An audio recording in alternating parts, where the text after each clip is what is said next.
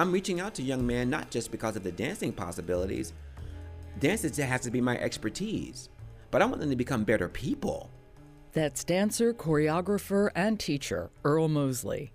And this is Artworks, the weekly podcast produced at the National Endowment for the Arts. I'm Josephine Reed. Earl Mosley is a dynamo.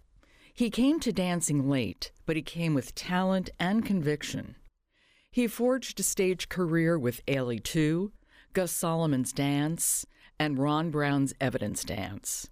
He's choreographed for many companies, including Alvin Ailey, Ailey 2, and Dallas Black Theater. But it was during Mosley's performing career that he discovered his passion for teaching. Aside from being on the faculty for the Ailey School and Montclair State College, he's also the founder and creative director of Diversity of Dance, which is the parent organization of the Earl Mosley Institute of the Arts, or EMIA. EMIA gives student artists from diverse ethnic, cultural, and socioeconomic backgrounds the support and space they need to develop not just their talent, but their characters. The emphasis is always on discipline, respect, and positive collaborations with teachers and peers. EMIA offers a number of programs, including 2 summer residential intensives in Kent, Connecticut, countrywide teaching workshops and residencies, and dance education for schools in underserved communities. Earl Mosley's most ambitious project, however, is probably The Hearts of Men. The Hearts of Men is an outreach program that began 5 years ago. It celebrates men through dance. It brings students together for a 2-week intensive. That is classes and rehearsals all day, every day, learning all styles of dance, ballet, hip-hop, tap, modern, free expression, and so on. Choreographers work with the students and set dances on them. And then at the end of 2 weeks, the students give a performance. This is uncommon enough, but Earl Mosley's particular philosophy of dance and education makes the Hearts of Men a true rarity. I spoke with Earl Mosley during the Hearts of Men intensive at Montclair State College. And here's a heads up. You'll hear a slight change in the audio when we had to switch rooms because of construction noise. Now let's describe what happens with Hearts of Men. First of all, who are the people who come here? We have all demographics. We have a young man now who's 13, and the oldest person participating is 66. So the ages vary. Some people never danced a day in their life. So there are no auditions? No, there is no audition process. There's just registration, because you want to know who's actually going to attend, all those things. But there's no audition process. It's non-competitive. There are very diverse and varied styles that they were approaching. All different body types. All different body types, experiences, technical levels. What was the idea behind it? When Dudley Williams was alive, the former Ailey superstar Dudley Williams, who helped me actually originate the program, because I went to him about this idea, and he was like, Earl, in all of my life, and I've been dancing, longer than you've been alive, I've never had a platform where it was just men dancing. And that's a whole nother conversation, why men dancing? One, the phobias, how do you help them to have the confidence to say, I'm a dancer? I've been in those shoes where I felt like, you want to kind of mumble it, I'm a dancer. People are like, what did you say? What did you say? You're a dancer. Are you gay? Like, what does that mean? What does that mean? When actually I learned, it just means I'm a dancer. No attachments, like you're a doctor. Nobody says anything about if you want to be a doctor, you're just a doctor. I'm just a dancer. And the young men, when they leave, always feel 1,000 times more confident about saying, I'm a dancer. How many people are in the program this session? This session, we have, I would say, roughly like between 53 and 55. And they're not all dancers. No, they're not all dancers. We have a young man here named Stephen Glasgow. He's a musician. The other day I was speaking with him, and I said, why dance? Why here? He said, I play the violin, I play piano, and I do percussion. He said, but this is an interesting note. He said, especially when I'm playing classical music, I want to dance. He said, but I never told anybody. I'm telling you now. He said, I never told anybody. What are you aiming for in the Hearts of Men? What are you going for? I'm reaching out to young men not just because of the dancing possibilities. Dance has to be my expertise, but I want them to become better people. But I'm using what I know, which helped me, which helped save my life, which is dancing. And I always say, if you touch a young boy's heart, you can save his life. I'm trying to teach him to be respectful to others who don't look like him. I'm trying to teach him to know that just because you're from somewhere, that doesn't mean that that's who you are. I let these young men know that through what I have learned, which is dance. And I think it's a beautiful communicator. I think you don't have to speak. I think people feel your aura, they feel your spirit, they feel your passion. They feel you, I think, at your most honest point when you're really committed to it. What do you think bringing all these people in with such a diversity of experience and age gets at? It's like it opens up everyone to allowing themselves to be a better version of themselves. How's your spirit? What's your heart doing? Let's take it from there and let's see how we treat each other in the studio. Let's see how we treat each other outside of the studio. Let's see if somebody as prominent as Matthew Rushing can dance with a 5th grade boy with no training. That's beautiful. And then to see that 5th grade boy have such a level of intent and commitment that's equal to Matthew Rushing's. So you just see two dancers at that moment. You don't see this thing of like, oh, well, surely he's a professional and surely he's the little novice. No, you see two people out there expressing their love at that one moment, whether it's to each other or the world. At that one moment, they may not ever have it again, but they had that one moment that would last them a lifetime. Well, it's interesting also because you think about getting a group of men together, and a lot of the men you have are men of color. They're not exclusively, clearly. Right. And you think about other opportunities where that happens, and there's sports. Oh, yes. And there's sports. Oh, my God. But to do it around something like dance, but then you have this intergenerational relationships going on at the same time. Yeah. Again, you'll have Stephen Haley, who's here. He's 13. And again, you have Graham here, who's 66. And then you have someone as prominent dancer as Clifton Brown, who's 36. Those are 3 different generations there in different bodies. And they're all looking at each other. And then next thing you know, all those bodies are dancing together. Non-judgmental. If anything, inspired. The common denominator was that they were there right now sharing in this special moment of men not fighting, men not having to feel like they got to be macho, men not feeling like they have to brag about how many trophies they have on their trophy case, if you know what I mean. Men not chasing a ball. Yeah, exactly.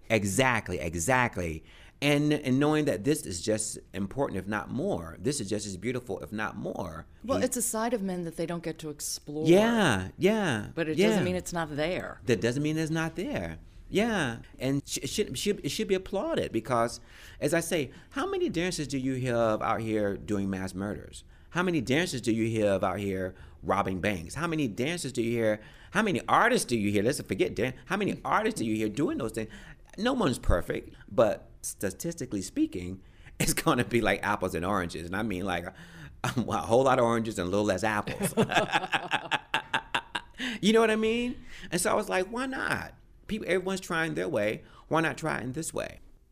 Okay, let's do some backtracking here. I want to know more about you.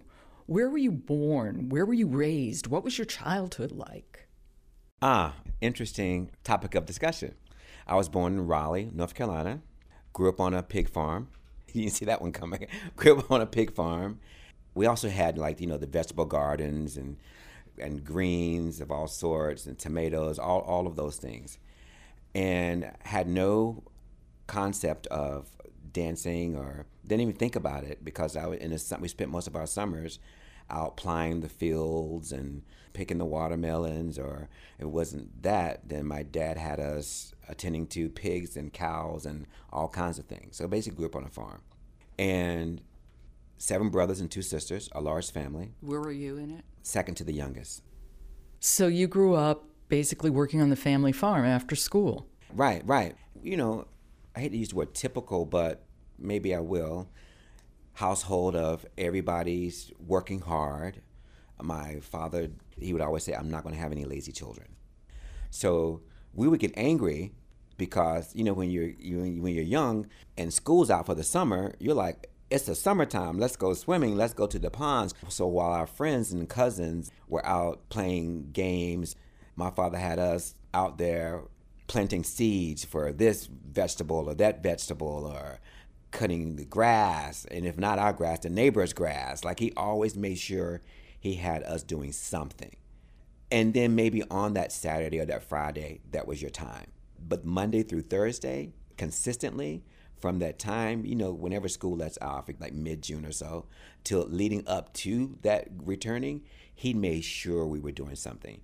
And sometimes me and my brothers, my sisters, we're all like, oh, can't we be in that other family? You're looking at them thinking, man, they're having fun. They're going to the movies. They're going to the park. They're going swimming. And here we are out here in this blazing hot sun. But as I got older, I realized I was getting up in the morning on my own. I realized that I was one of those kids that had a part-time job. So you didn't see those lessons he was trying to instill at a younger age, because I guess you're just too immature, too naive to understand the bigger picture. I would also think it was an early lesson in, look, we work as a family. Community. Right, Yeah. right. We work as a family. Everybody's going to contribute. Everybody's going to give their share. Everybody's going to earn their keep, because the dinners that we were fortunate to eat literally were the ones that we had to pick, whether it was the poultry or the pork or whatever. More than half of it, I would say, was self-produced. And some of it was ugly, but we were never hungry. And it did instill a sense of like family, meaning taking care of each other also. That type of bonding, I think, helped me to be the person that I am, wanting to reach out to so many younger people, to help them to stay guided and to stay focused. Well, how did you and Dance discover one another? Well, I was told that I was always dancing. My mom even told me, she said, when you were younger, we always noticed you were always dancing, but we just thought you were just a kid listening to the latest songs on the radio like all the other kids were. But Earl, you would always be the one, though. You could catch on to those dances that you didn't know the fastest, and then you end up teaching them to other people, and you would always practice them so much. So people would say to me, oh, that kid's a dancer. That kid's a dancer. But I still thought that meant that kid was a dancer socially. Did you even know somebody could dance professionally? No, yeah. no. Had no idea. Yeah. Had no idea. It was a typical, again, blue collar family. Everybody's working to make a living, and anything that was professional was what we saw on the TV, and that meant, oh, that's something that's so far away from what we could probably achieve. So I'm appreciating it. Watching Michael Jackson, watching Liza Minnelli or Baryshnikov or whomever it may be. Wow, they're really great, but they're out there in the universe somewhere else. I don't really know where they are. Tell me how and when you got to your first dance class. At the end of my 11th grade year, one of my best friends at the time, Maria Taylor, she said, you know what, Earl, I want you to take a dance class. I dare you. I know of this class. You're going to go take it. It wasn't a technical class. It was a creative movement class. And it was happening in my high school. I just didn't know about it. And I showed up. No dance belt, no tights, none of that stuff, because didn't know that stuff even existed. Had my warm-ups on. Teacher was named Miss Arnold. I'll never forget her. She let me take the class, and I had a great time. And I kept coming back. Now, we fast forward. I'm in, I would say, the fall of my senior year of high school. President of the student council, all this stuff. Very involved in school, making decent grades. I'm going to go to college. I'm going to become an accountant. An accountant? Right. Going to become an accountant. And next thing I know, my friend and I, Maria, we're talking. She said, I'm auditioning for this school called North Carolina School of the Arts, which is in Winston-Salem, North Carolina. She wanted to be a dancer. Next thing I know, I go to my guidance counselor at school. I fill out an application. I said, I think I want to try it. What did your parents say? Yeah, they were like, what? They looked at me like I was crazy. They didn't say no, though. They were just like, where is this coming from? And I said, I think I might want to be a dancer. I just want to see, because people keep saying it. So maybe I should just try it. And they were like, all right, fine, go ahead. But I don't know how you're getting there. Go ahead.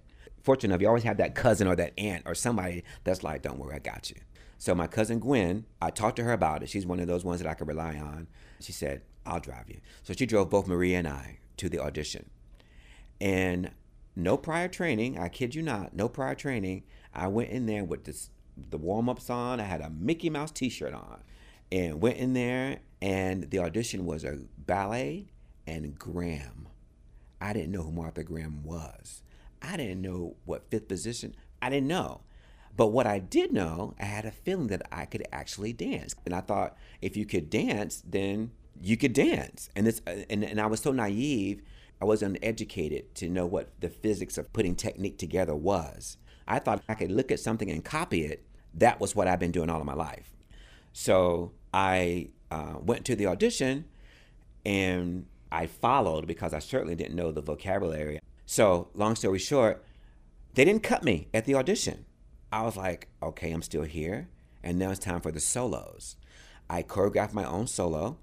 In the audition, I totally forgot all of the movement because I was so nervous. And I improv at least 2/3 of the solo. That's, over 30 years ago now. But I think I just basically went crazy up in there. And I think they knew too, because at the end of it, I kid you not, at the end of the solo, I did a typical sliding on my knees and went, ta-da.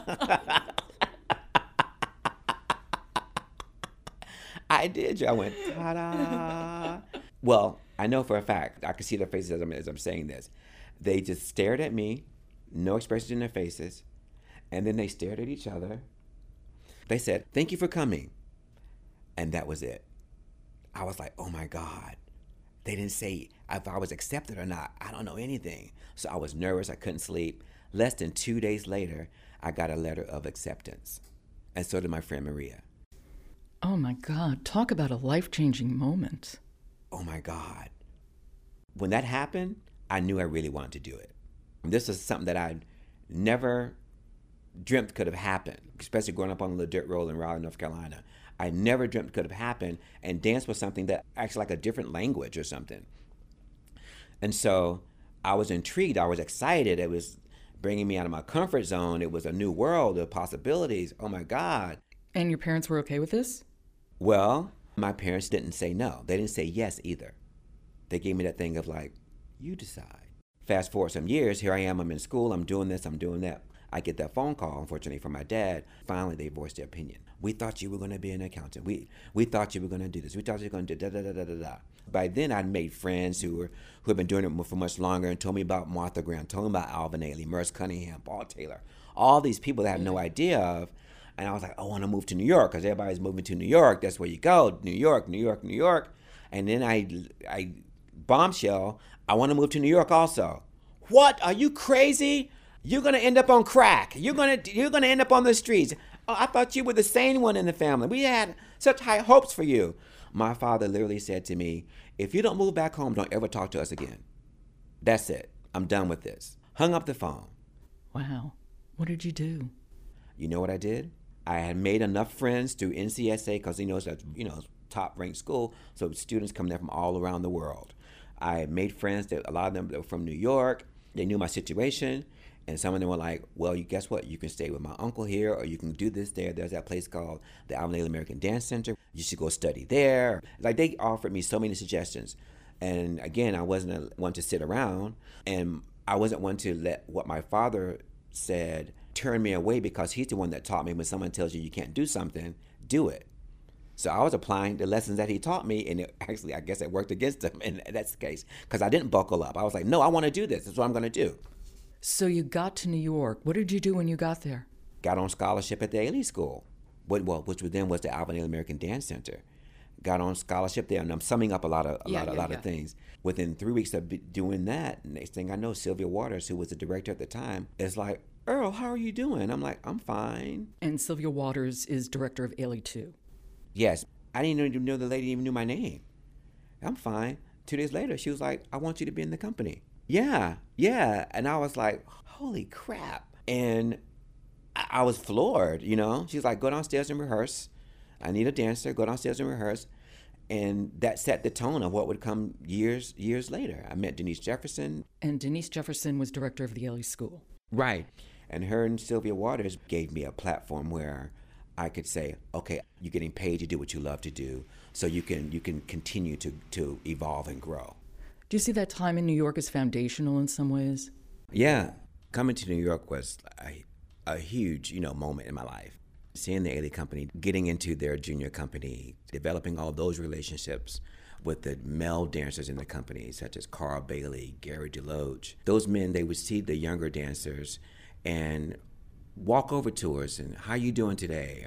You have lunch money? Are you going to class? Any concerns? Milton Myers was such a great teacher of mine. He made sure my technique stayed together, and I was disciplined, and I went to class. He opened his home to me. Those types of things really had an impact on me, being able to endure those times of the low moments where you could have easily have been discouraged, to say, okay, you know what, maybe my dad was right. Maybe I should just go back to North Carolina and be that accountant that they all think I should be. Yeah, it's a tough business. Yeah. No guarantees, So those moments helped to sustain me and sustain my desire to still dream about it, being this dancer, this performing artist, the hope that still felt like it was possible. And then along with those things happening, again, Denise Jefferson and Sylvia Waters and people like those ladies were the ones saying, okay, now here's a little opportunity, like a little nugget.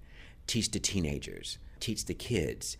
Because I think they saw something there, and they were like, I think you might be good at this, so we want to give you opportunities. And that's what started the teaching part of my life. But I had no idea about choreography. I never thought I would be in that seat of saying, okay, now I'm going to create the dance. Was never interested. How did that change? How did you get into choreography? One day, Denise Jefferson looked at me and said, I'm starting a new program here at the school called the Junior Division. It's a program for teenagers, and I want you to do their workshop. I want you to choreograph on them. And my face was like, try to play it off, but I was terrified. You want me to choreograph on them? She said, yes, I want you to choreograph on them. And and they were so like mamas and authoritative and confident in the way they said anything to you. The only reply was, yes, ma'am. Fast forward now, the teaching escalated. They trusted me. I always left a good impression, even if I messed up. And I did mess up a lot. I made a lot of mistakes. They reamed me, don't get me wrong. They let me have it.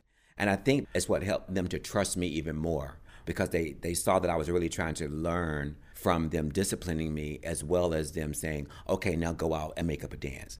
And you began Diversity of Dance pretty early on in your career. Yes. It was a professional dance and teaching company. Right. What was your thoughts about it? What was your goal?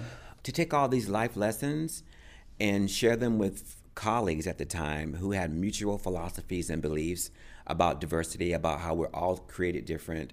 We all come from different life experiences.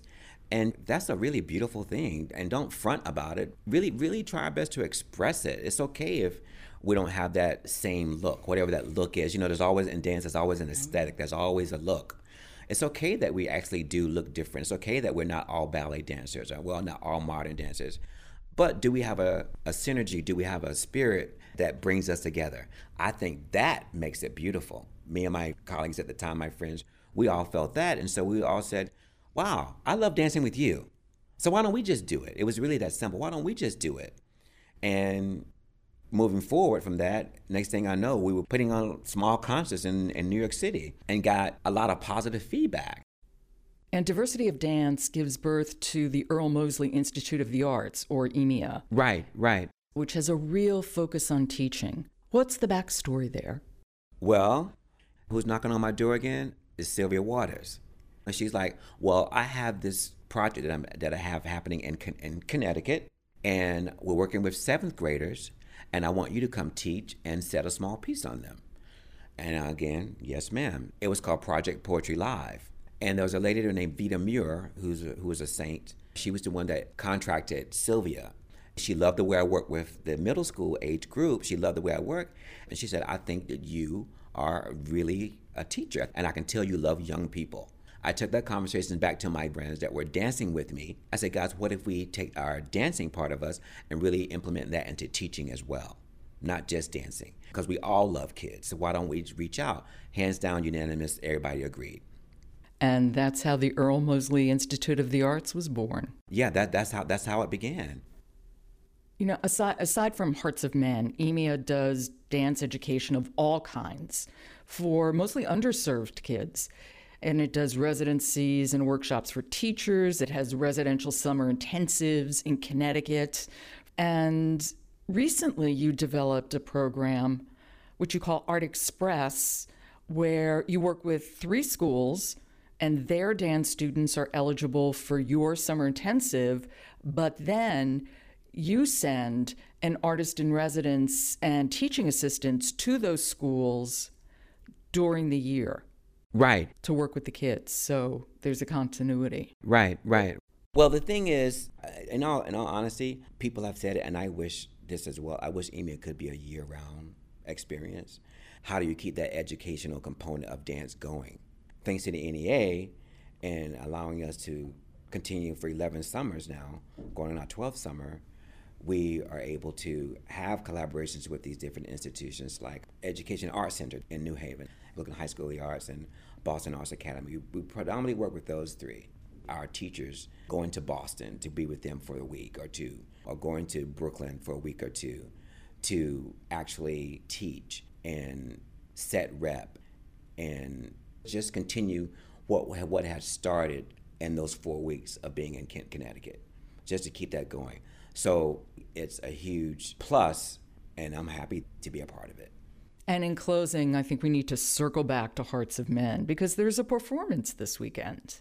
All the guys here for the Hearts of Men intensive, they're taking classes every day, where they're rehearsing every day. They're doing this for 2 weeks, and then they put on a performance. And what a show it is. It's fascinating. I had no idea the reactions would be as huge as they are. We started the idea in 2011. The culminating performances happened in the Ailey Studios, 55th Street. The audience, again, the impact. Oh my God, people were crying. Oh my God, all these guys, like 15, 16 guys. Oh my God, they're dancing. They're not just lifting, they're dancing. Oh my God, they're really dancing. We don't see this too often. Intergenerational, we don't see that too often. The diversity of it, we don't see that too often. This is great, do it again. And now here we are in 2016, doing it as an intensive, the 3rd intensive. The first intensive was 2014 here at Montclair. Culminating performances were sold out. They have a 1,000-seat theater here at the Proscenium Stage and Memorial Auditorium. It was sold out. I was overwhelmed, and that doesn't happen too often. After the performance, it was like a rock concert. After they performed, I kid you not, the audience went crazy. People stayed here after the performance. I'm not making this up. You can ask Dean Gerkes himself. After the performance, he was one of them. People stayed here, I would say, easily close to 2 hours in the lobby, still just talking, just celebrating. 2015, we did it at the Ailey School. We had 84 performers. 84. The same reaction. It was fantastic. I think there we can leave it. I really want to thank you so much. Thank you. That's dancer, choreographer, and teacher Earl Mosley. The Hearts of Men will be performed September 10th and 11th at Montclair State College. For more information, go to emiadance.org. You've been listening to Artworks, produced at the National Endowment for the Arts. I'm Josephine Reed. Thanks for listening.